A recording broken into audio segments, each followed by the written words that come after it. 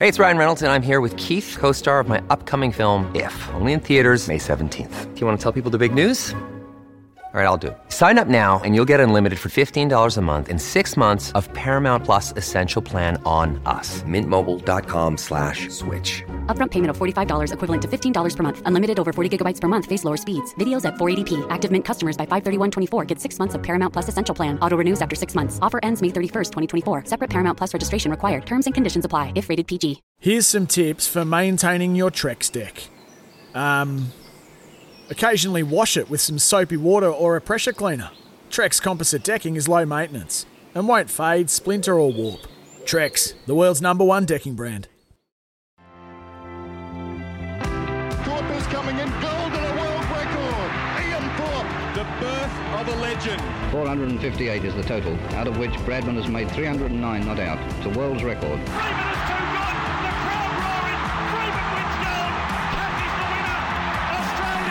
First ball in Test cricket in England for Shane Warne. And he's done it. He started off with the most beautiful delivery.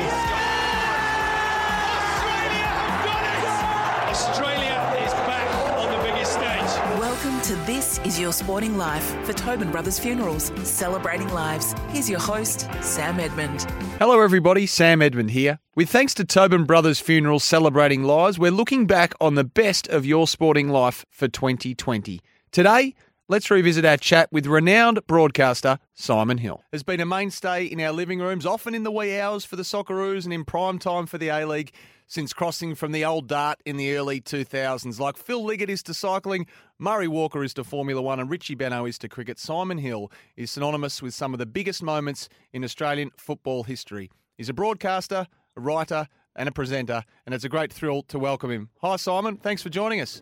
Pleasure, Sam. Thanks for asking me. Hey, somewhat fittingly, mind you, because you've never been afraid of taking the plunge in life, we find you at an interesting juncture at the moment, don't we, Simon, in your career? Because after 15 years at Fox Sports, you're moving on. Yeah. It's an interesting moment, as you put it. A difficult moment in many ways, particularly, where we're at, not just with COVID, but, of course, with the changing landscape in the media. But I'm certainly not alone in going through those changed circumstances. And I'm immensely grateful for having had, 14 years with Fox, 3 prior to that with SBS.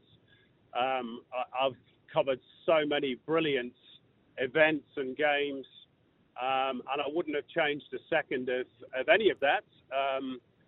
But obviously I'm 52, which I'm not a young man, but I'm not quite at retirement age yet, so I'm hoping I'm not quite done. But we'll have to wait and see what is next. At the moment, I'm not quite sure. So, yeah, interesting time. And how does that sit with you at the moment as you approach this next chapter of your life? As you say, it comes at a slightly awkward time in terms of your age. I mean, the revelation on social media on your accounts was a surprise and disappointed a lot of your loyal followers. I think I speak for everyone. I say hopefully we haven't heard the last of you, of course, when it comes to football. But how are you approaching it? Well, at the moment, Sam, it's still pretty new. Obviously, it was a bit of a surprise when it happened, although perhaps less so in other ways. But I'm talking to people. I'm not trying to be cryptic, but obviously these conversations are very much at the embryonic stage because It only happened last week. So I'm hopeful that I might continue to have an involvement not just with football, but with football in Australia. It may well be that it's in another country. It may well be that I've worked my last day in football. At the moment, I just don't know. But obviously, given my involvement in the game here in Australia, my love for football, it's not just, what I do, it's who I am. So I want to continue. I hope I've still got something to offer. But I guess the market will be the judge of that. And, the difficulty for me at the moment, and other people in football journalism who've stepped out of the sports for the time being, I'm far from being alone. There's a whole raft of football journalists who have moved on in recent months. The sport itself is at a critical juncture in this country. We've not had a good 3 or 4 years. Let's be brutally honest about that. The sport needs a reboot. I trust in James Johnson, but he can't do it on his own. They need a plan. We saw the first sort of tentative steps towards that yesterday with the unveiling of his 11 principles, plus a lot more detail on the FFA website. The game needs to really start to move forward over the next 12 months.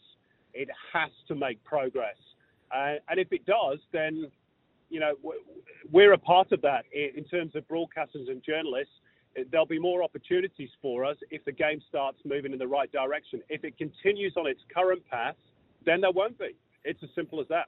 We'll come back to the A-League a little bit later on, but you speak of football and how it's not only been your profession, but it shapes you as a person. Let's go back to when you fell in love with the game and how it actually took place, Simon. You were born in Manchester in 1967 and you grew up in one or two halves over there, and you grew up in the blue half. You're a Manchester City fan, and like all family sports followers, you were brainwashed, weren't you? Yeah, I had no choice, really. My dad was and still is, at 85, a Man City fan. He's just actually this year given up his season ticket for the first time because he finds the walk between the car park and the ground a bit difficult these days. But he's been going to watch City since he was, 6 or 7 years old. My granddad was a City fan all his life, died many years ago. And my great-granddad, who was a guy called Fred Taylor, actually played for them in 1892. Even before they were known as Manchester City, they were known as Ardwick FC. So it's like a family heirloom. I was taken to my first game when I was 5 or 6 years old. I was enrolled as a junior blue, membership number 596. I still remember it. It was a family thing. It was a bond with my dad and my granddad. And without Man City and, that love that was imbued in me in the early years, I wouldn't be talking to you now, basically. You were obsessed as a kid, weren't you, Simon? Writing all the teams down, I think much to the bemusement of your mum? Yeah, I used to write the teams out. Strange thing to do, really, but I was so obsessed with the game. I used to write the teams out 1 to 11, not just, Arsenal, Man United, Man City, but all the way down, Chesterfield, York City. And my mum used to see these reams of exercise books that I'd fill with this nonsense. And I remember she once said to me, "What are you doing this for? That's not going to get you a job when you get older." Well, it did.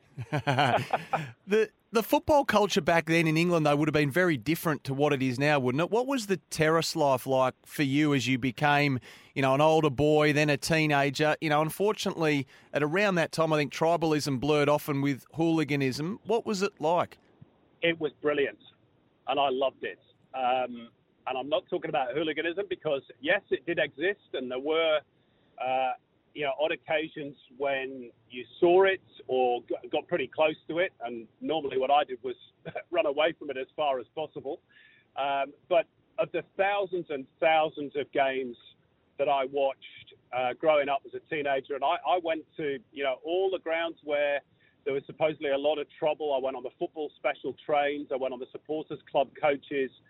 And the amount of incidents really you could count on the fingers of one hand. The trouble was there if you wanted it, and there were gangs and there were problems, but I was never interested in it. I was there for the football, and I missed the terrace culture. Now, of course, we have all-seater stadiums, and yes, they're very safe, and they're beautiful venues worth millions of dollars, but I think we've lost some of the atmosphere and the edginess. And I mean the edginess in the right sense of the word. There was a real frisson to go in on the terrace and, chanting for your team. And there was a bit of bravado, but by and large, it was good-natured. It was funny. There was a lot of banter. It was just that on the odd occasion, it spilled over into something a little bit more sinister. And I certainly don't condone or defend that, but I think we've lost something in the modern era. I think modern day sport, whichever code you follow, I think it's become very sanitized. And really, sports and particularly football, it should be about the supporters and that unique atmosphere that our supporters in particular are able to bring. And I think we've we've squashed that to our own detriment. And every kid obviously has ambitions of going all the way as a player. I asked this question in the softest possible light, Simon, but when did you realise the dreams didn't quite match the ability from a playing perspective? Oh, when I was 12, I played for a junior club side in the northwest of England called Utrington Rovers, who were a good little team actually. And this one day, it was sort of a Sunday league team, and I was 12 or 13, and our manager said to us, try and play your best today, lads, because Eric Mallander's here today. And Eric Mallander was a scout for Man City, very famous in his own way for spotting talent and taking them onto the professional ranks. So, of course, that particular day, I mean, I ran around as though my life depended upon it because I thought this is my chance. No, he never even looked at me.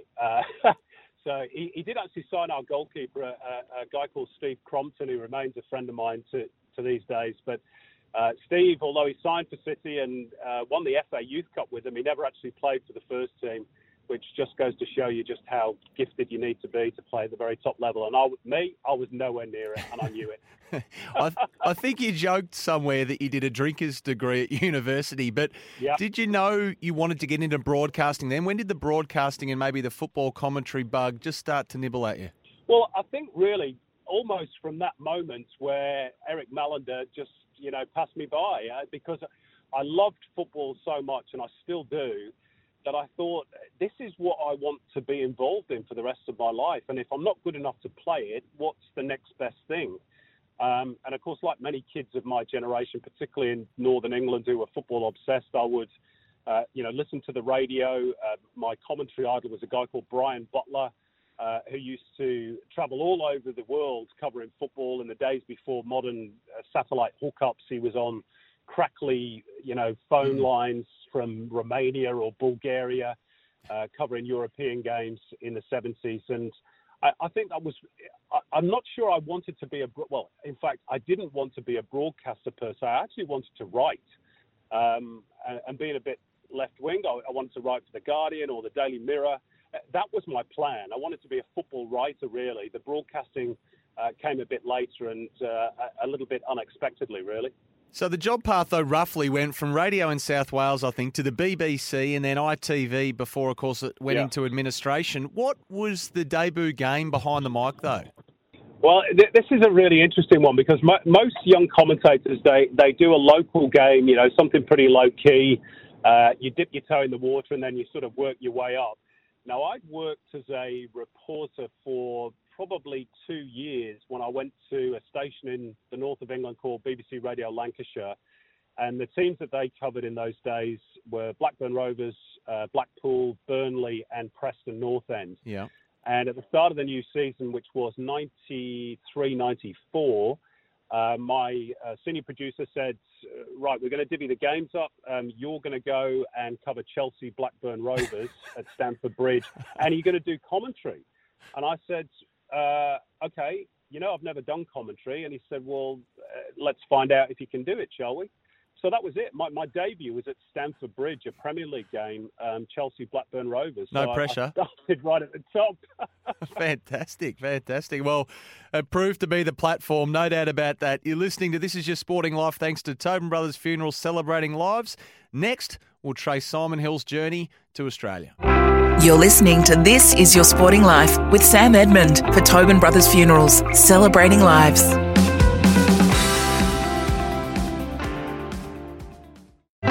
Welcome back to This Is Your Sporting Life for Tobin Brothers Funerals, celebrating lives.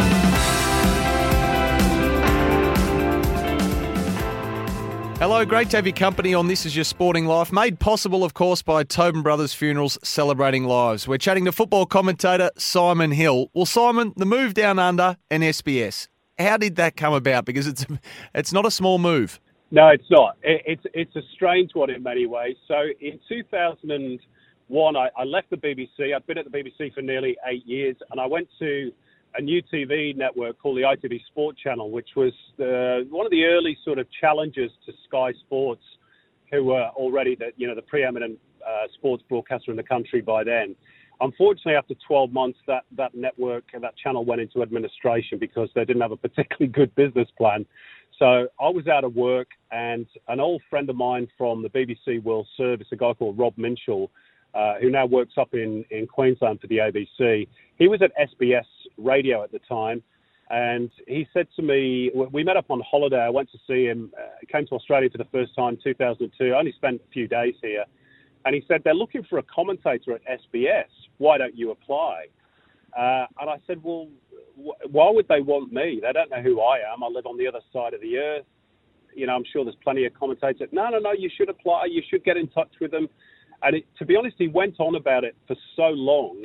In the end, I said, look, when I get back to the UK, I'll send in a CV and a show reel, more to keep him quiet than anything else, really. So I did that. And to my utter astonishment, I got an email a couple of weeks later from Ken Shipp, who was then the deputy head of sports, saying they were very interested. And the odd thing was that around the same time, I actually got a job offer from Sky Sports in the UK, and I was sort of on the verge of signing that. But there was something sort of inside me saying, you know, you've always wanted to live overseas, do something a bit different. You know, maybe this is your opportunity. So very bravely or stupidly as it could have turned out, I turned down Sky Sports, and I hadn't even been offered the job then at SBS, although it was sort of, you know, in discussion. It was dependent upon them getting a visa for me and sponsoring me, et cetera, et cetera. So, yeah, I decided to take a bit of a gamble, and yeah, one of my better decisions, I think. Absolutely. Although I was worried about it at the time, I can tell you. Oh, no, we're all the better for it. And tell me, though, from Northern England to Australia, the culture shock, I mean, 10 being seismic and 1 being non-existent, where did it rate? Yeah, it was odd. I mean, when I first landed, obviously the first thing I wanted to do was, you know, dip my toe in the local football culture. So I travelled all over Sydney. I watched Northern Spirit and Parramatta Power and Marconi Stallions, Sydney Olympic, all those old NSL clubs. And yeah, I mean, obviously the landscape was hugely different, clearly much smaller in terms of football than the UK, but no less passionate for that. I remember feeling there was an awful lot of politics around the game. I started working on the World Game, which, you know, was this 5-hour Sunday afternoon extravaganza, which was amazing in itself. And I think half of it was taken up with panel chats on politics. It was like you know, old men discussing cabinet meetings. And at the time, of course, I didn't quite understand why that was the case. I remember thinking, why aren't they talking about football?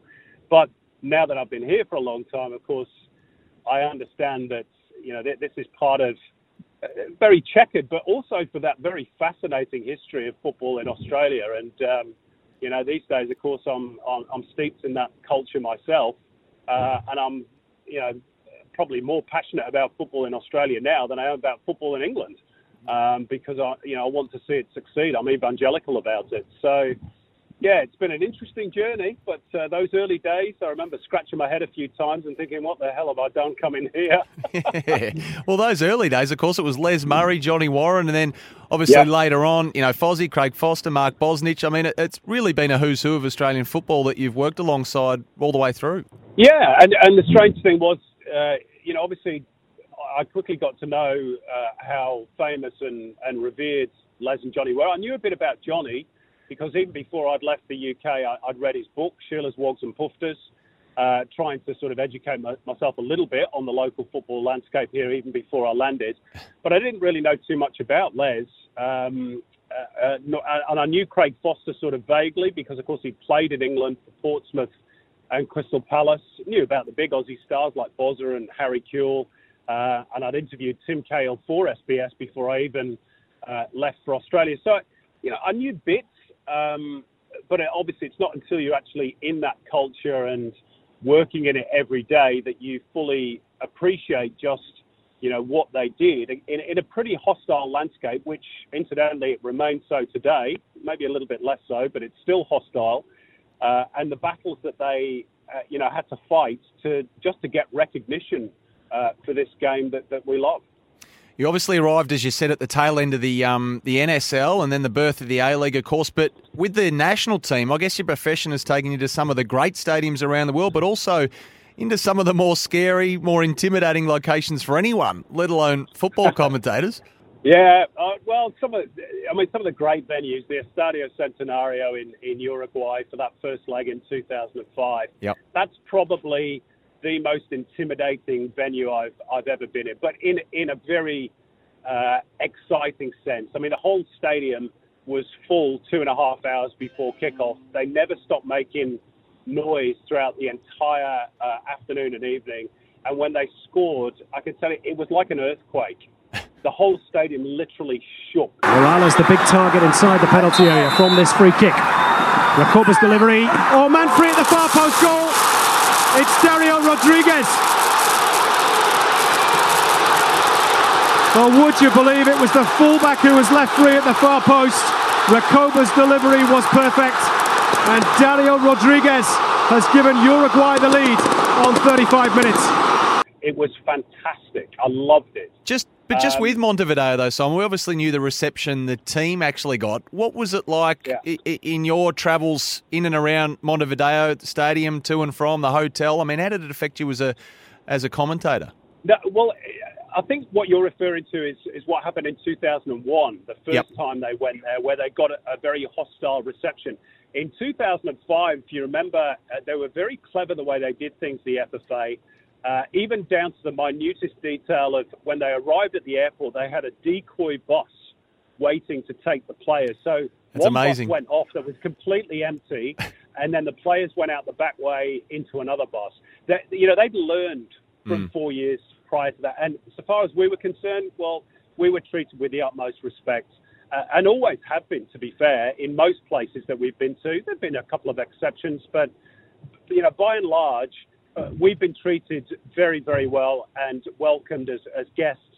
I've never had any complaints. We've been to some places in the world that have been hit by war, poverty, and we're always warmly welcomed and treated very, very well.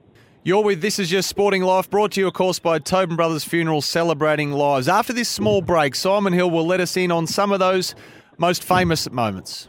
You're listening to This Is Your Sporting Life with Sam Edmund for Tobin Brothers Funerals, celebrating lives.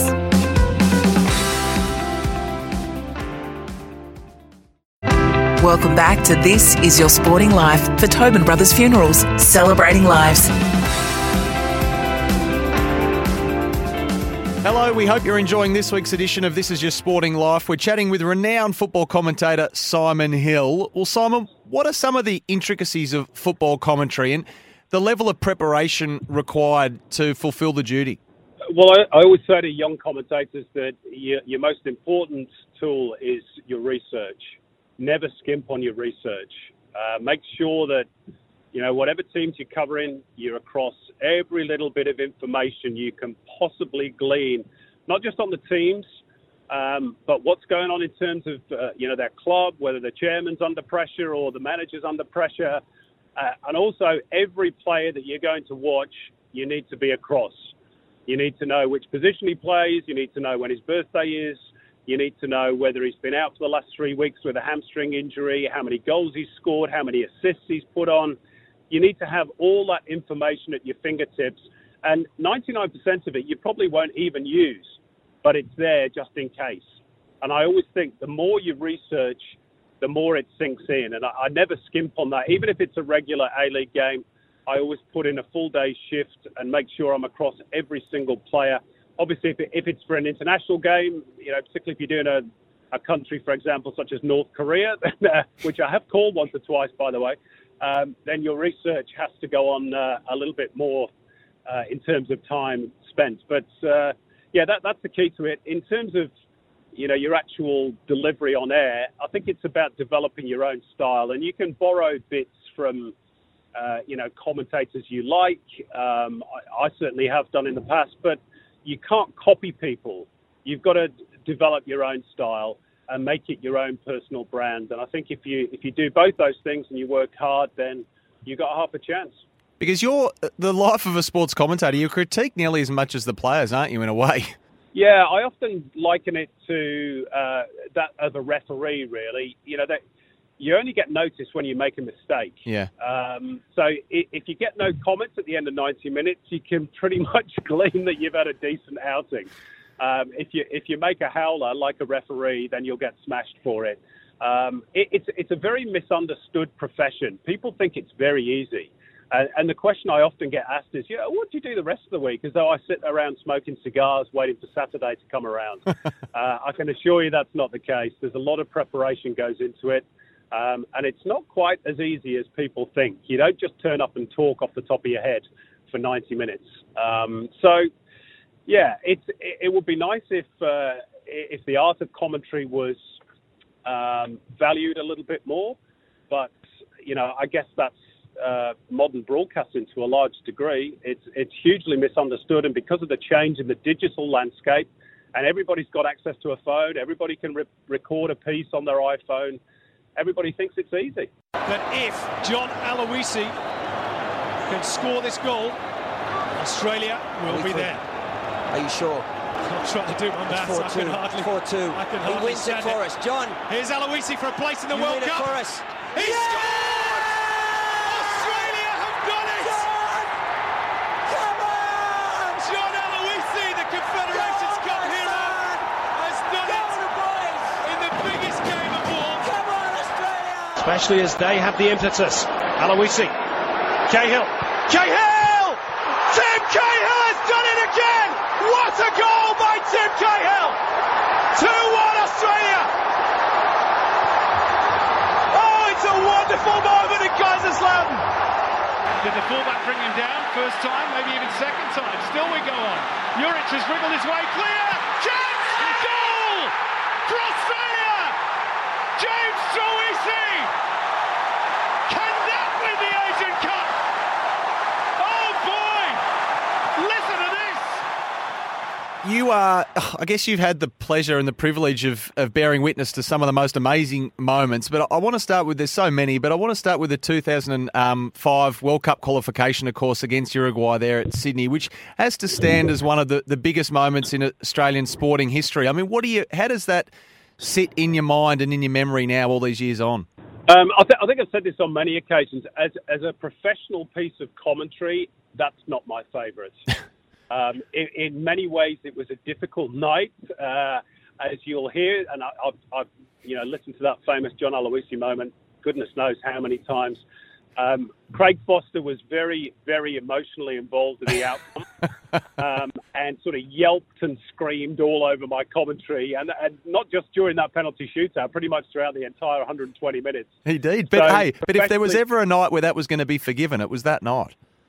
Well, and that's what I was going to go on to say, is that I remember at the end of that game going home and everybody says, oh, you must have gone out and had a big night that night. Well, I was cooked because I've been in Montevideo 4 days earlier, so I was jet lagged and I was tired, and it was, the adrenaline was flowing after that call. So, and I remember going home and being quite deflated, not by the result, of course, but by the fact that I didn't think professionally we'd done a particularly good job. Now, as it's turned out, of course, and this is the very interesting thing about commentary, is that people's opinions of what you did on a specific night is very much tied in to how the result plays out in terms of their own emotions. And because that was a wonderful result for Australia, a historic night in so many ways, it's been remembered in a very positive way. And don't get me wrong, I'm hugely grateful for that. Very pleased and humble that I was able to play a small part in that.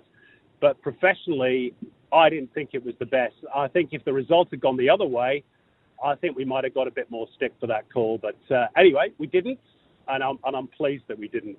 Just with Fozzie, though, did you have a chat? Did you have the gumption to even have a chat to him at half time about it at the end of full time? Did you? Yeah. You did, but he couldn't help himself, clearly. I tried. No, he was gone. He was totally gone. I think at one point I actually had to hold his hands together to stop him clapping every good pass from a Socceroo play.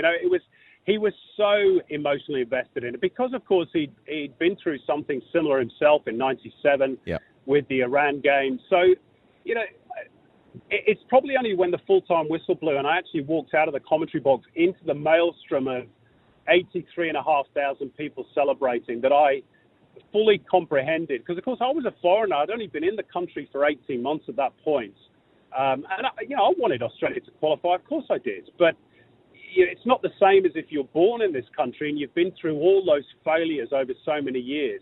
And the sheer relief of people, and it was like a weight being lifted off so many people's shoulders.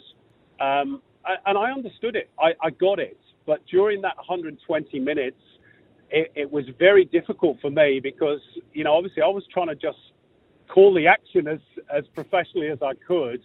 And I wasn't only having to keep an eye on the action and call the names correctly, but I was having to keep my co-commentator in tow as well. And he was just gone. He's gone. Oh, it was just such a hugely emotional night, wasn't it? And then the next year, of course, the Socceroos get to Germany. Now, you never went close to emulating Craig Foster's excitement, but I reckon if there was ever a moment where you sort of threatened to, it was Tim Cahill's brace, obviously, against Japan. That was history-making. It was huge, and we could hear the joy in your voice. So that was a powerful moment as well, particularly when the second one went in off both uprights. Aloisi. Cahill. Cahill! Tim Cahill has done it again! What a goal by Tim Cahill! 2-1 Australia! Oh, it's a wonderful moment in Kaiserslautern! And Tim Cahill has come off the bench and maybe won the match for the Socceroos. Magical stuff. Yeah, I think that, when I listen back to that call, I prefer that call a lot more to the Uruguay game. But B, I think there was, a genuine note of astonishment in my voice. And what people forget in the intervening years is Australia were almost dead and buried in that game. It was 84 minutes and they were 1-0 down. And Guus Hiddink made, I think, 3 changes, 3 very bold attacking changes, because he had to. And one of those was Tim Cahill. And it paid off in spades. Cahill. Aloisi. The Duke is in an offside position. Aloisi might go on his own. Aloisi! 3-1! It's all over! 3 points for Australia!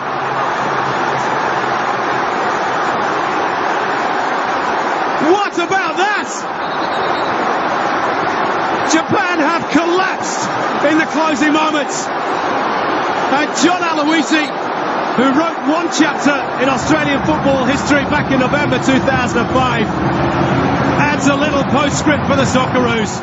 As a commentator, you react instinctively to those moments. So I think and hope that my voice sort of portrayed that. It was like, wow, this is incredible. He's made 3 changes. 2 of them scored. Timmy and Johnny Aloisi scored. And Josh Kennedy basically came on and scared the life out of the Japanese defence. So, your tone and your diction, your words, hopefully as a commentator reflect that narrative. You're telling a story. And, obviously, emotionally I was invested in Australia, wanting Australia to win the game. But more than that, you're incredulous at a story that is unfolding in a way that you didn't expect it to. So I think that's hopefully what I conveyed on the day. The 2015 Asian Cup final, Simon, was another one. James Troisi, the dramatic extra time winner. It's obviously the Socceroos' first ever international trophy. As a commentator, do you feel the pressure, for lack of a better word, to do justice to the moment? Yes. I did on that night, definitely, and on all the big occasions. You're aware that for all the thousands of games that you do, these are the moments that will be replayed for years on end. So you want to get it right. You want to get the words right. You want to capture the moment in all its glory, particularly if it's for the nation for whom you're calling. There is a lot of pressure, and that day was another emotionally draining one, because if you remember, Australia were 1-0 up with only, I think, a minute or 2 to go. Oh. And I remember I got a bit of stick from various people for saying the line, "The champagne is on ice." But it was. People were saying, "Oh, you shouldn't have said that, you jinxed us." Well, come on. A commentator doesn't have any influence on a game. And then you've got to sort of, lift again. And hopefully, I did that for the James Troisi winner, which came in extra time. Juric has wriggled his way clear. Chance! Goal! For Australia! James Troisi! Can that win the Asian Cup? Oh boy! Listen to this! He found the gap! And James Troisi was the Johnny on the spot! Australia lead again! Fantastic memories. Great moments. I loved Ange Postecoglou, still do, and the way his teams play football. So, yeah, again, very honoured to be, a small part of that historic moment. No, you very much are. Jeez, it was a great match, wasn't it? There's so many great moments. We could have talked about that for hours. We're talking to Simon Hill, of course, on This Is Your Sporting Life, all thanks to Tobin Brothers Funerals Celebrating Lives. We'll be back very soon to get Simon's thoughts a little bit more on the state of the game in this country at the moment and what's next for the man himself. You're listening to This Is Your Sporting Life with Sam Edmund for Tobin Brothers Funerals, celebrating lives.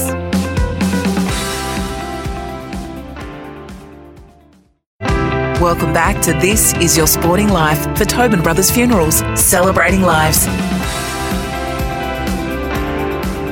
Well, it's been great to have your company here on This Is Your Sporting Life. Thanks to Tobin Brothers Funerals Celebrating Lives. Commentator Simon Hill has been our guest today, and he's seen every high and every low in the A-League's history. But Simon, the state of the game at the moment when it comes to the domestic competition, the push for expansion, promotion, relegation, and of course the much debated TV rights, you've seen it all unfold from pretty much day one. Do you still have high hopes for the game in Australia? Absolutely. I remain convinced that at some point, when we get it right, and that's a big if, this game will fulfill its potential. And by fulfilling its potential, I don't necessarily mean that it's going to become the number one viewed sport in the country. I don't care about that, to be honest. All I want is for this game to fulfill its potential. And it can do that. But for too long, it's been hopelessly divided and fragmented. It's underachieved due to a various amount of issues, a lot of which are internal, some of which are external. There's still a lot of hostility towards this sport from outside. It's still seen as a foreign sport, which is rubbish. It's been played in Australia since 1875, equally as long as at least some of the other sports. We've got a big opportunity. We've got the biggest participation base in the country. I know people talk about that a lot. Our challenge as ever is to convert them into fans of the game and to unite all the different stakeholders behind one voice and one vision of the future. If we can do that, then the sky's the limit. And I truly believe we've still only just begun to scratch the surface of the potential of the game in this country. Because, you've called massive games, sold out Sydney derbies, Melbourne derbies, grand finals, plenty of big games over the last 15 years here. But it just seems from the outside looking in, the fans have become disenchanted, and a lot of that atmosphere that we touched on earlier back when you were growing up, the terrace culture, if you like, that was envied by the other codes in this country is dissipated. What's the key to getting that back, getting that passion back and that energy back? Well, the key to it is not disenfranchising them in the first place, which unfortunately is what we did in 2015. If you remember, there was an article written by Rebecca Wilson, the late Rebecca Wilson, that was plonked on the front page of the Sydney papers, essentially labelling football as a game full of hooligans and troublemakers. It wasn't true. There were some, as there are in every sport. And the game looked to its leaders for a response. Unfortunately, the game's leaders, maybe because they didn't have football in their DNA, didn't really know how to respond. And in the end, they almost sort of defended the article. Now, the worst thing you can possibly do as a leader of a sport is put your own customers, for want of a better word, offside. That's what this game did. It just, even 5 years on, it still beggars belief that they did that. And from that moment on, the fans voted with their feet. And in many ways, I don't blame them. Now, the challenge for the new administration, and obviously there's a new regime in now, they have to reconnect and rebuild that relationship with those active supporters, because you're right, they were our point of difference. And I maintain the first season of the Wanderers, 2,000 people turned up to be a part of that atmosphere created by the RBB. And yes, there was one or two idiots in there that needed to be rooted out. That's fine. Let the police do their job. But don't tar everybody with the same brush. Yeah, and obviously we want the game back up and going, and the A-League particularly back up and going, before this. But the 2023 Women's World Cup coming to Australia, I mean, how big of a shot in the arm, and how desperately needed it obviously is, but how big of a shot in the arm can that be, do you think? Yeah, look, it's huge. Bringing a World Cup to Australia, first time we've had one, is absolutely fantastic. And, the great thing is we have 3 years build-up. The government has already committed to, providing funds for football infrastructure and facilities. That's something that's been missing for a long, long time in this country. The other codes, because they, get more media publicity, there are many more influencers in government and the corporate world. They tend to gobble up the lion's share of the corporate dollar and the government dollar. We need to change that. This will help do that. And as I say, we've got 3 years to build up to it, which will be fantastic. And I think it won't just help women's football, but I think it will help football overall. But again, we have an opportunity. We have to capitalise upon it. Now, we've had opportunities in the past. I just want to give you two quick examples. Season 12-13, the introduction of the Wanderers. We had Alessandro Del Piero, Shinji Ono, Emil Heskey here. The league was going gangbusters. We should have capitalised upon that, expanded, gone for more marquee players and really driven home our advantage. We didn't do it. 2015, we had the Asian Cup on home soil. Australia won it. They were the nation's darlings. We should have really capitalised upon that. We didn't do it. We sat on our laurels and waited and thought we'd done it. Personally with you, obviously we're speaking at a time where your immediate future is uncertain, but I'm going to operate on the proviso that we obviously haven't seen the last of you. Now, when it comes to your resume, what's missing? I imagine a World Cup final would be at the pointy end of the wish list. Yeah, I mean, I'd like to do a World Cup final. I've done World Cups and called, pretty big games at World Cups. I'd like to do the final itself. Look, that might be beyond me now. I don't know. But, look, as I said, if I never worked another day in football, and I certainly hope I do, but if I don't, then I couldn't have any complaints. I've done FA Cup finals, European games, Premier League matches, Grand Finals, Asian Cups, African Cup of Nations, Oceania Nations Cup, all sorts and many other tournaments in between. I've travelled the world earning a living, doing what I love. So I've got no complaints whatsoever. But am I finished? Hell no.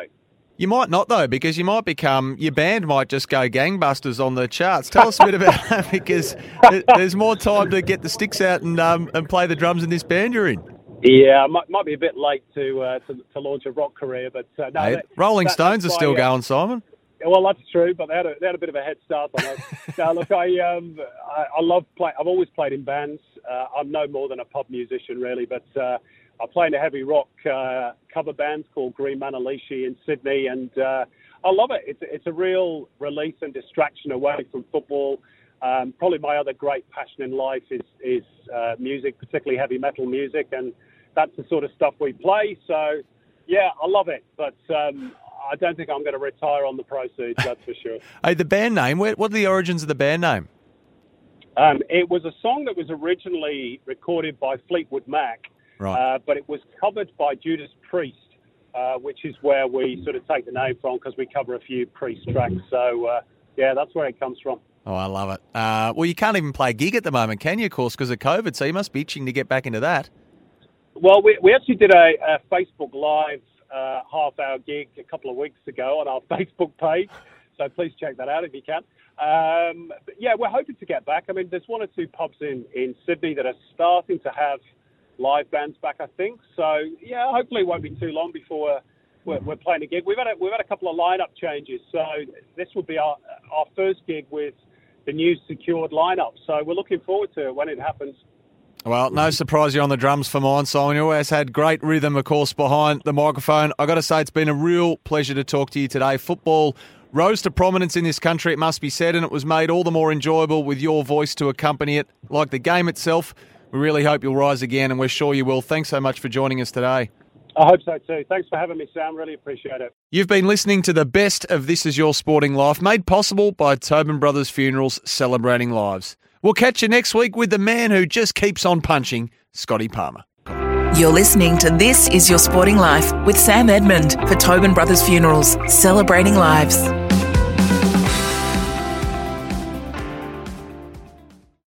Sometimes needing new tyres can catch us by surprise. That's why Tyre Power gives you the power of zip pay and zip money. You can get what you need now, get back on the road safely and pay for it later. Terms and conditions apply. So visit tyrepower.com.au or call 13 21 91.